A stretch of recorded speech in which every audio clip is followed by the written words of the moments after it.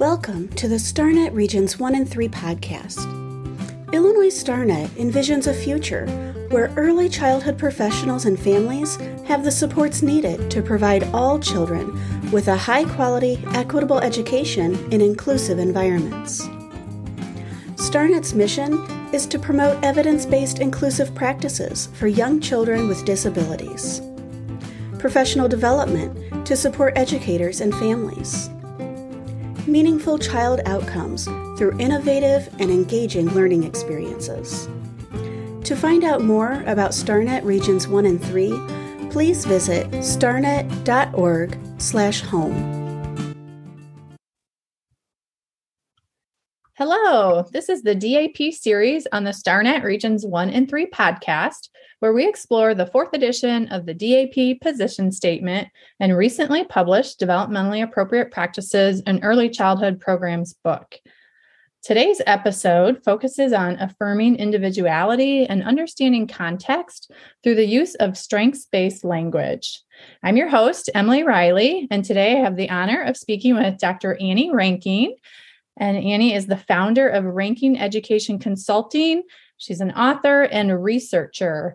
Welcome, Annie. Yes. Thank you so much for having me come on today. Yes, we're glad to have you. Glad to reconnect again. Yes. So in this podcast series, I have basically been reaching out to colleagues and professionals in the field that have, the in-depth knowledge and passion and experience with concepts that come up in the DAP book. And in Chapter 3, Context Matters, NAUIC identifies one of the roles of educators as being to affirm all children and families that they support and work with. And they identify a variety of practices, some of those including taking steps to address personal biases, recognizing and understanding cultural differences, valuing funds of knowledge of children and families, and also using strengths-based inclusive language. And they go on to identify deficit language as the opposite of strengths-based inclusive language and consider an example of a microaggression. And I know in 2021, you co-authored the book Implicit Bias, An Educator's Guide to the Language of Microaggressions. So that's why I was so excited to talk to you today about this topic. So let's just start off with sharing what exactly is the language of microaggression and why is it so important for early childhood educators and professionals to understand what microaggressions are? Yeah, so the language of microaggressions are implicit bias. And implicit bias is a term that has been around for years, but has really gained traction during one of the last presidential elections, and then definitely around 2020 with the murder of George Floyd. And so implicit bias has really come to light. However, there are I don't want to say different definitions of implicit bias, but sometimes there's different understandings of what implicit biases are. And so one of the things to remember is that implicit biases in humans, we are innately kind of wired to have implicit biases. Implicit biases in and of themselves are not bad. As humans, we have to be able to very quickly decide if something is in our group or out of our group because it was a survival method evolutionary wise. However, when we talk about implicit biases in the term of microaggressions, it's a negative impact on another group who may be in what's called your out group. So people who don't share an identity with you. And it's not doesn't always necessarily need to be vindictive or argumentative, but it's something that if you're not aware of your implicit biases, implicit means, unconscious, it needs to become part of our conscious so that we can definitely work against it. And so the language of microaggression are the actions and words that happen in our communities, and especially in our early childhood environments. So it's important for early childhood educators to understand microaggressions because microaggressions devalue families, devalue students, usually unintentionally. But it also can impact the curriculum in an early childhood classroom. It can impact how families are engaged, how you respond, and what you call families. It can also impact how you interact with coworkers. And so there are lots and lots of different concepts around microaggressions that impact not only our words, but also our actions. And so one of the things that I think is really important as we're talking about the language of microaggressions and implicit bias is the idea of intent versus impact. We are very well intentioned as human beings. However, our intention doesn't matter when we're talking about the language of microaggressions, implicit bias, because it is the impact that actually matters. If I have impacted you negatively because of the language or the actions that I'm doing or the curriculum I'm implementing, then that in and of itself is the language of microaggressions, because I'm devaluing you or creating an unsafe space for you as a family or as a child. Okay, thank you. That was really helpful. I know that intent versus impact for me when I first learned about it was very thought-provoking and helped me really understand this a little more deeply. And so I appreciate you bringing that piece up. And also you talk about that so it's unconscious, but we need to bring it to the conscious, right? So that we can actively work towards it. So as you said, many educators, like they might not be aware that they are using this language of microaggression, right? And so could you just share like some specific examples of what that might sound like? Like what might be something that educators might say or their viewer perspective when talking about families and children, so that maybe we can help some people, reflect and think about bringing this to their conscious. Yeah, so I'm going to use 3 examples. I'm going to do a curriculum example, I'm going to do a child example, and then a family example. So the curriculum example would be saying, well, I don't have any students of color in my classroom, so I don't need to make sure that there's the inclusion of Black and brown skin in the books that I'm providing. In and of itself, that is a microaggression, that is an implicit bias, because in our literature, it says that we need to have windows, mirrors, and sliding glass doors in our classrooms. That means students need to be able to see themselves in the mirror. So yes, absolutely, you need to have books that represent your students, but you also need to have windows into other worlds, right? Windows into how other people live, people who may be different than us. And I'm not using other as in the concept of othering, but I'm using it as in the concept of diversity or differences. And so you could have a classroom of all one race and ethnicity, but there's still diversity because of socioeconomic status, because of religion, because of family dynamics. And so making sure that we're not just talking about the visible things, but we're also talking about the cultural things of what I like to refer to as the cultural iceberg. You can't know what family traditions are. You can't know what family values are. You can't know what some of the history of families are, because that's below the waterline on the iceberg. And so really making sure that you have that curriculum aspect of having windows, mirrors, and sliding glass doors. Sliding glass doors in early childhood, I think, is really easy to explain. It's kind of essentially the project approach. You completely redo your whole classroom so that it's an immersive environment. I like to explain it as you're binge watching a show on Netflix and you feel like you're part of the characters. The characters are your new BFFs because you have created that environment. And it's not just an environment that is that is representative of your community and what you think your community is, but representative of a variety of aspects of your community.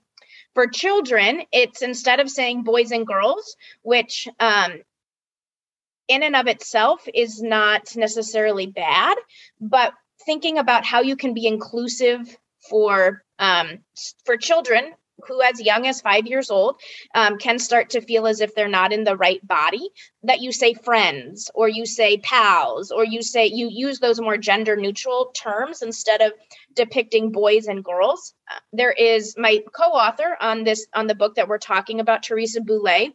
A lot of her research focuses on young early childhood students who already know that they are not in their correct gendered body. And there's a lot of research that she's doing on transgender on children who are transgender. And so really making sure that you have that gender neutral language is important. And then finally, for families, making sure that you don't refer to families as moms and dads, because not everyone has one mom and one dad. Not everyone has a mom and or a dad. Some people are raised by their older siblings. Some people are raised by their aunt or uncle. And so one of the things to really think about in that strengths-based approach is to say the big people in your family, or the adults in your family, or the grown-ups in your family. A colleague of mine from a long time ago, Megan Golby, she wrote a blog post probably 2 or 3 years ago, and how she has started to use the word raisins in her family, as in I'm raising the children, like raisins, the people who raise children. And that could also be a more neutral term than saying, if you don't have a mom and a dad, then you're not, quote, part of our community, because we are referring to only moms and dads.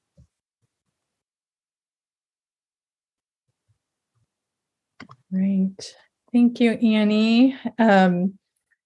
One of the examples that is shared in the text here that we're referring to at DAP, they talk about some phrases such as maybe unintentionally we might say like those families, Yes. or talking about those families, or inner city children, and they provide some alternatives. So rather than like those families, versus, these families, and inner city children versus children in urban communities, at-risk children versus children placed at risk. What are your thoughts about that? Like that type of language as well?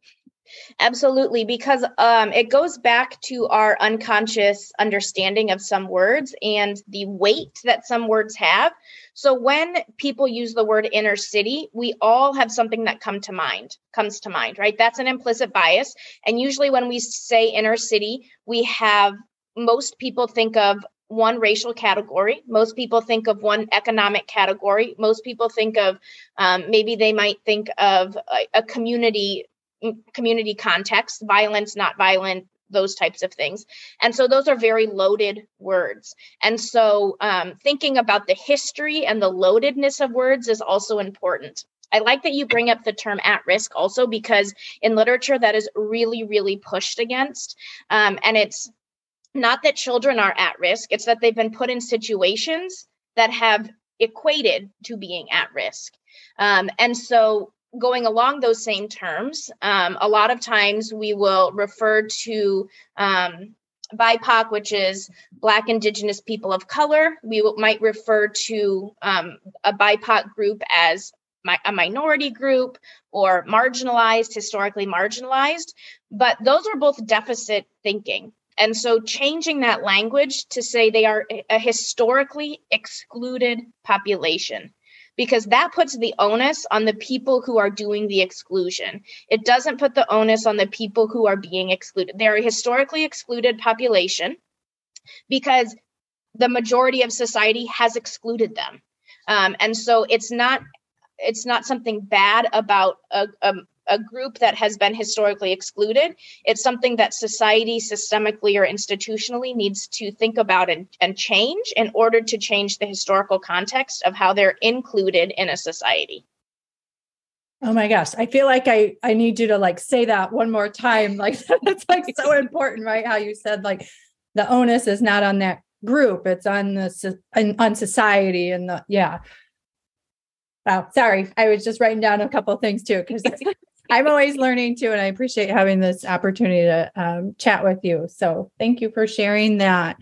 With StarNet, our mission, our emphasis really, we focus a lot on supporting young children and their families who have children with disabilities. And so oftentimes we see that deficit-based thinking as well when people might talk about children with disabilities. And so for our listeners who might be working with young children who do have disabilities or in an inclusive classroom, it also kind of, I think it's important to really think about that language too that's being used. So, and Emily, going back to one of the past podcasts, so Evelyn Green, Emily Ropars, and myself did a series of 5 of these podcasts with StarNet, maybe a year and a half ago, about anti-bias curriculum. And one of the things that Emily Ropars mentioned, and I've thought about it and really consciously use this concept as I've moved forward, is that when we talk about handicapped parking or handicap,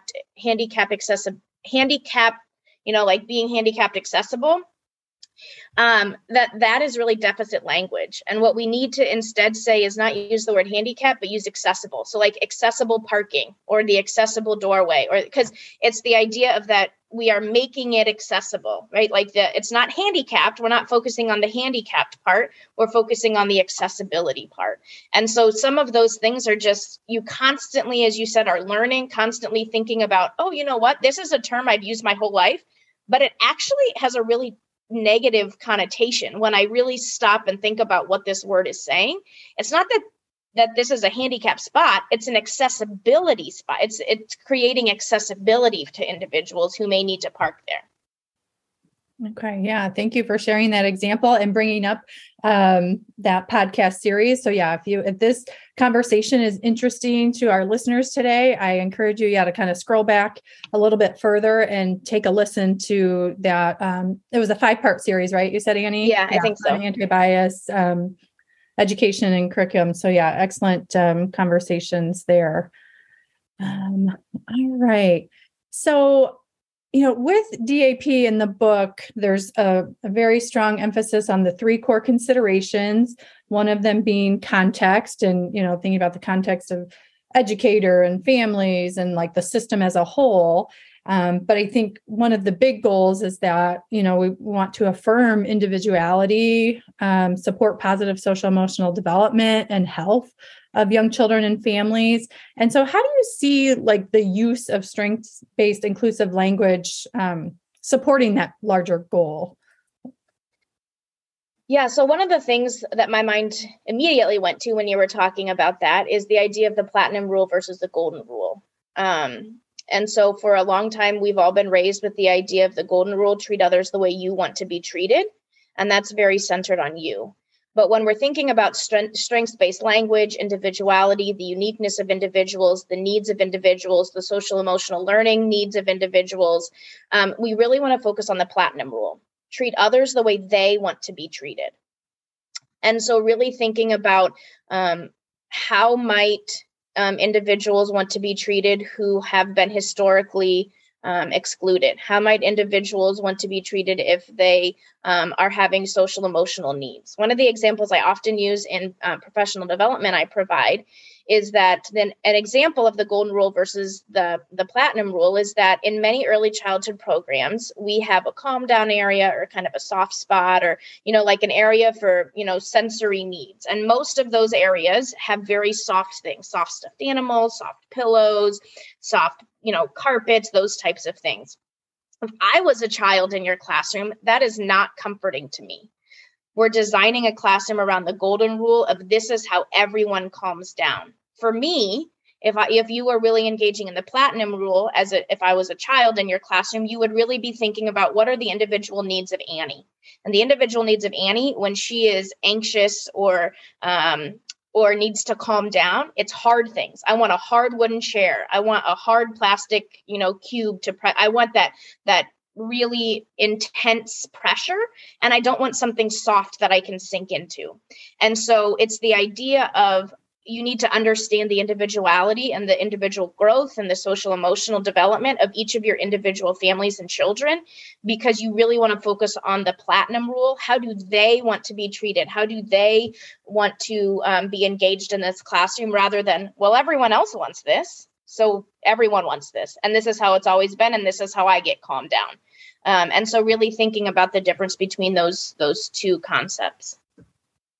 Okay, thank you. I appreciate, it's so helpful when you share some very concrete examples to help us reflect on, because I'm just kind of thinking about, even in a lot of the early childhood literature, on setting up areas, a lot of times there is that focus that, the emphasis has a lot of times been on that soft aspect, and they don't always include the wider picture of what might work for each each individual child in the classroom. So, all right.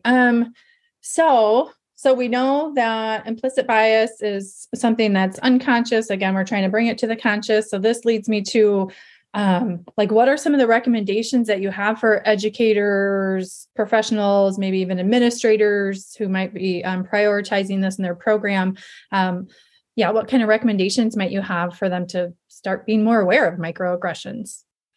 Yeah, so one of the first ones is continually reflect, right? Being able to develop a culture within your center, within your school, that you can hold each other accountable, that you can call people into the conversation and it's okay, rather than calling people out. You're calling them in and saying, hey, actually, that term is really loaded, and this is what I'm hearing when you're saying that term.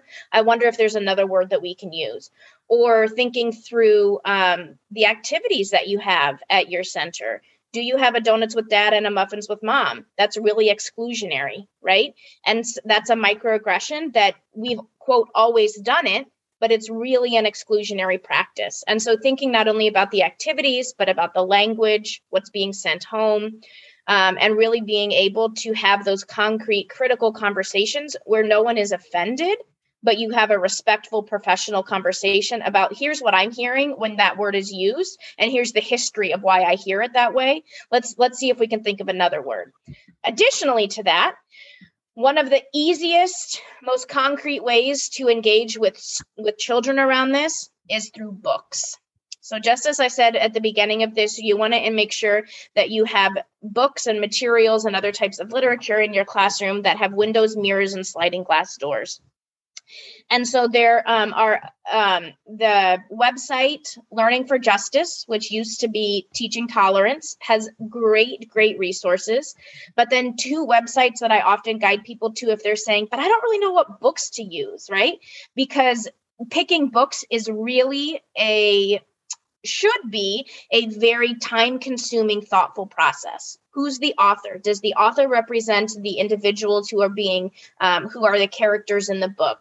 Does the message actually have an asset-based mindset or a strengths-based mindset, or is it actually a deficit-based mindset? What is the language that's included? So really kind of reflecting on that. So one of the resources is We Need Diverse Books, which is a great resource. The other resource is Here We Read. The individual who runs this not only has a website, but also a podcast, and just talks about really how to choose great diverse books, but also how to engage in great diverse books at various levels, including early childhood. All right. Excellent. So I will be sure to add those links into the episode notes for our listeners today. And I just can't help but think, because of course this is the DAP series. So when one of your recommendations was basically reflective practice, and always talking about this, reflecting on yourselves and just creating that culture, demonstrating professionalism as an early childhood educator is a huge emphasis as well in DAP, and very much talking about creating that culture where people are reflecting on their own experiences and how that impacts who they are as an educator or professional. So I just wanted to kind of highlight that as well. So many good nuggets here in this DAP book, I feel like. All right. So as we wrap up, are there any final thoughts, something you didn't get a chance to share that you really want our listeners to hear today? Or no, if you want to learn more, obviously reach out to the DAP book, reach out to StarNet, but also I would highly encourage you to purchase and or borrow a book from someone, the book that Teresa Boulay and myself wrote about implicit bias, The Language of Microaggressions. And so really thinking about, it's really written for educators, and Teresa and I are both in the early childhood field. And so it's really is, while we include everyone, we always have our early childhood mindset in the middle of it, at the core of what we're working on. So accessing that book and seeing what else might be able to provide you some guidance on this journey that you're on. Okay, excellent. And that reminds me too, a project you and I had worked on last year or the year before about, it was Nadia Habanetta who talked about was it thinking partner? Was that the term used? Yeah. Yeah. So maybe find yourself a thinking partner too, because some of this work, it's important to have, somebody to kind of chat with and share perspectives with. So, well, again, thank you so much, Annie, for joining us today. I will add your website to the resources too, if people want to explore that further. Thank you to all the listeners today for joining us. And please share the podcast with your fellow professionals and educators. We will continue to be recording series or episodes in the DAP series all year round. So, all right. Thanks, everybody.